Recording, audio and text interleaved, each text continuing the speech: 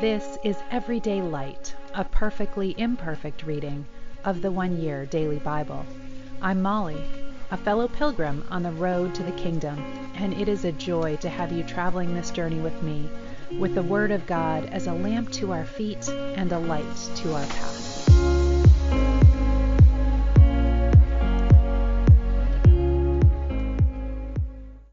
Welcome. This is the One Year Bible reading for June 19th. We are starting today in the Old Testament in 1 Kings chapter 20. Last time we were in the Old Testament, we heard about Elijah calling Elisha to join him. And now we are back with the king of the northern kingdom of Israel. And that's King Ahab and his enemy, where we're going to start with here. Now, King Ben-Hadad of Aram mobilized his army, supported by the chariots and horses of 32 allied kings. They went to besiege Samaria, the Israelite capital, and launched attacks against it. Ben-Hadad sent messengers into the city to relay this message to King Ahab of Israel. This is what King Ben-Hadad says: "Your silver and gold are mine, and so are the best of your wives and children." "All right, my lord," Ahab replied, "all that I have is yours." Soon Ben-Hadad's messengers returned again and said, "This is what Ben-Hadad says: I have demanded that you give me your silver, gold, wives, and children. But about this time tomorrow I will send my officials to search your palace and the homes of your people. They will take away everything you consider valuable." Then Ahab summoned all the leaders of the land and said to them, "Look how this man is stirring up trouble. I already agreed when he sent the message demanding that I give him my wives and children and silver and gold. Don't give in to any more demands," the leaders and people advised. So Ahab told the messengers from Ben-Hadad, "Say this to my lord the king: I will give you everything you asked for the first time, but this last demand of yours I simply cannot meet." So the messengers returned to Ben-Hadad with the response. Then Ben-Hadad sent this message to Ahab: "May the gods bring tragedy on me, and even worse than that, if there remains enough dust in Samaria to provide more than a handful for each of my soldiers." The king of Israel sent back this answer: "A warrior still dressing for battle should not boast like a warrior who has already won." This reply of Ahab's reached Ben-Hadad and the other kings as they were drinking in their tents. "Prepare to attack," Ben-Hadad commanded his officers. So they prepared to attack the city. Then a prophet came to see King Ahab and told him, "This is what the Lord says: Do you see all these enemy forces? Today I will hand them all over to you. Then you will know that I am the Lord." Ahab asked, "How will he do it?" And the prophet replied, "This is what the Lord says: The troops of the provincial commanders will do it." "Should we attack first?" Ahab asked. "Yes," the prophet answered. So Ahab mustered the troops of 232 provincial commanders. Then he called out the rest of his army of 7,000 men. About noontime, as Ben-Hadad and the 32 allied kings were still in their tents, getting drunk, the troops of the provincial commanders marched out of the city. As they approached, Ben-Hadad's scouts reported to him, "Some troops are coming from Samaria." "Take them alive," Ben-Hadad commanded, "whether they have come for peace or for war." But by now, Ahab's provincial commanders had led the army out to fight. Each Israelite soldier killed his Aramean opponent, and suddenly the entire Aramean army panicked and fled. The Israelites chased them, and a few others escaped on horses. However, the other horses and chariots were destroyed, and the Arameans were killed in a great slaughter. Afterward, the prophet said to King Ahab, "Get ready for another attack by the king of Aram next spring." After their defeat, Ben-Hadad's officers said to him, "The Israelite gods are gods of the hills. That is why they won, but we can beat them easily on the plains. Only this time replace the kings with field commanders. Recruit another army like the one you lost. Give us the same number of horses, chariots, and men, and we will fight against them in the plains. There is not a shadow of a doubt that we will beat them." So King Ben-Hadad did as they suggested. The following spring, he called up the Aramean army and marched out against Israel, this time at Aphek. Israel mustered its army, set up lines, and moved into battle. But the Israelite army looked like two little flocks of goats in comparison to the vast Aramean forces that filled the countryside. Then the man of God went to the king of Israel and said, "This is what the Lord says. The Arameans have said that the Lord is the God of the hills and not of the plains. So I will help you defeat this vast army. Then you will know that I am the Lord." The two armies camped opposite each other for 7 days, and on the 7th day the battle began. The Israelites killed 100,000 Aramean foot soldiers in one day. The rest fled behind the walls of Aphek, but the wall fell on them and killed another 27,000. Ben-Hadad fled into the city and hid in a secret room. Ben-Hadad's officers said to him, "Sir, we have heard that the kings of Israel are very merciful. So let's humble ourselves by wearing sackcloth and putting ropes on our heads. Then perhaps King Ahab will let you live." So they put sackcloth and ropes and went to the king of Israel and begged, "Your servant Ben-Hadad says, 'Please let me live.'" The king of Israel responded, "Is he still alive? He is my brother." The men were quick to grasp at this straw of hope, and they replied, "Yes, your brother Ben-Hadad." "Go and get him," the king of Israel told them. And when Ben-Hadad arrived, Ahab invited him up into his chariot. Ben-Hadad told him, "I will give back the towns my father took from your father, and you may establish places of trade in Damascus, as my father did in Samaria." Then Ahab said, "I will let you go under these conditions." So they made a treaty, and Ben-Hadad was set free. Meanwhile, the Lord instructed one of the group of prophets to say to another man, "Strike me." But the man refused to strike the prophet. Then the prophet told him, "Because you have not obeyed the voice of the Lord, a lion will kill you as soon as you leave me." And sure enough, when he had gone, a lion attacked and killed him. Then the prophet turned to another man and said, "Strike me." So he struck the prophet and wounded him. The prophet waited for the king, this is King Ahab, beside the road, having placed a bandage over his eyes to disguise himself. As the king passed by, the prophet called out to him, "Sir, I was in the battle, and a man brought me a prisoner. He said, 'Guard this man, for if for any reason he gets away, you will either die or pay a fine of 75 pounds of silver.' But while I was busy doing something else, the prisoner disappeared." "Well, it's your own fault," the king replied. "You have determined your own judgment." Then the prophet pulled the bandage from his eyes, and the king of Israel recognized him as one of the prophets. And the prophet told him, "This is what the Lord says. Because you have spared the man I said must be destroyed, now you must die in his place, and your people will die instead of his people."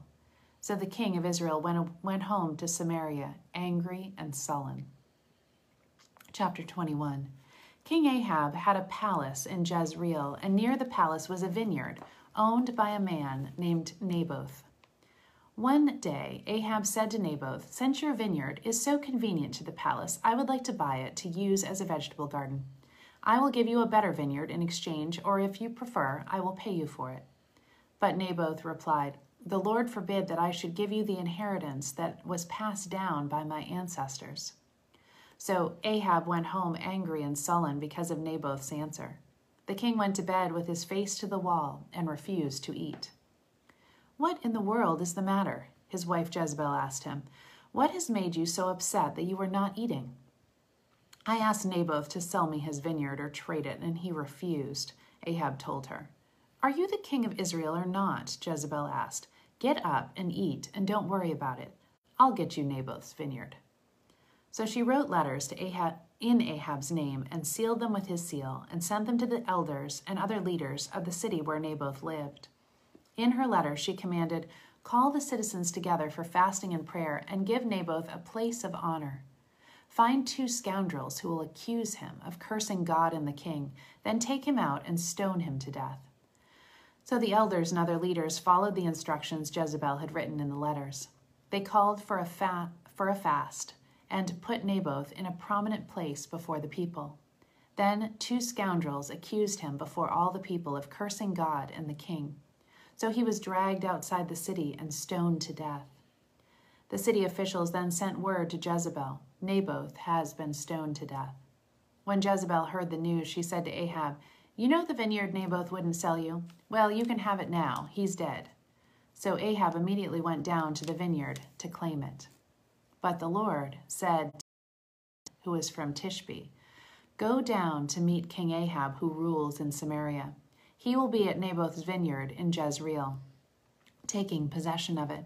Give him this message. This is what the Lord says. Isn't killing Naboth bad enough? Must you rob him too? Because you have done this, the dogs will lick your blood outside the city, just as they licked the blood of Naboth." "So my enemy has found me," Ahab exclaimed to Elijah. "Yes," Elijah answered, "I have come because you have sold yourself to what is evil in the Lord's sight. The Lord is going to bring disaster to you and sweep you away. He will not let a single one of your male descendants, slave or free alike, survive in Israel. He is going to destroy your family, as he did the family of Jeroboam, son of Nebat, and the family of Baasha, son of Ahijah. For you have made him very angry and have led all of Israel into sin. The Lord has also told me that the dogs of Jezreel will eat the body of your wife Jezebel at the city wall. The members of your family who die in the city by dogs, and those who die in the field will be eaten by vultures. No one else so completely sold himself to what was evil in the Lord's sight as did Ahab, for his wife Jezebel influenced him. He was especially guilty because he worshipped idols just as the Amorites had done, the people whom the Lord had driven from the land ahead of the Israelites. When Ahab heard this message, he tore his clothing, dressed in sackcloth, and fasted. He even slept in sackcloth and went about in deep mourning. Then another message from the Lord came to Elijah, who was from Tishbe. "Do you see how Ahab has humbled himself before me? Because he has done this, I will not do what I promised during his lifetime. It will happen to his sons. I will destroy all of his descendants." Going to the New Testament, we are in Acts chapter 12, starting in verse 24, and the church is growing. But God's good news was spreading rapidly, and there were many new believers. When Barnabas and Saul had finished their mission in Jerusalem, they returned to Antioch, taking John Mark with them. Chapter 13. Among the prophets and teachers of the church at Antioch of Syria were Barnabas, Simeon, Lucius from Cyrene, Manaen, the childhood companion of King Herod Antipas, and Saul.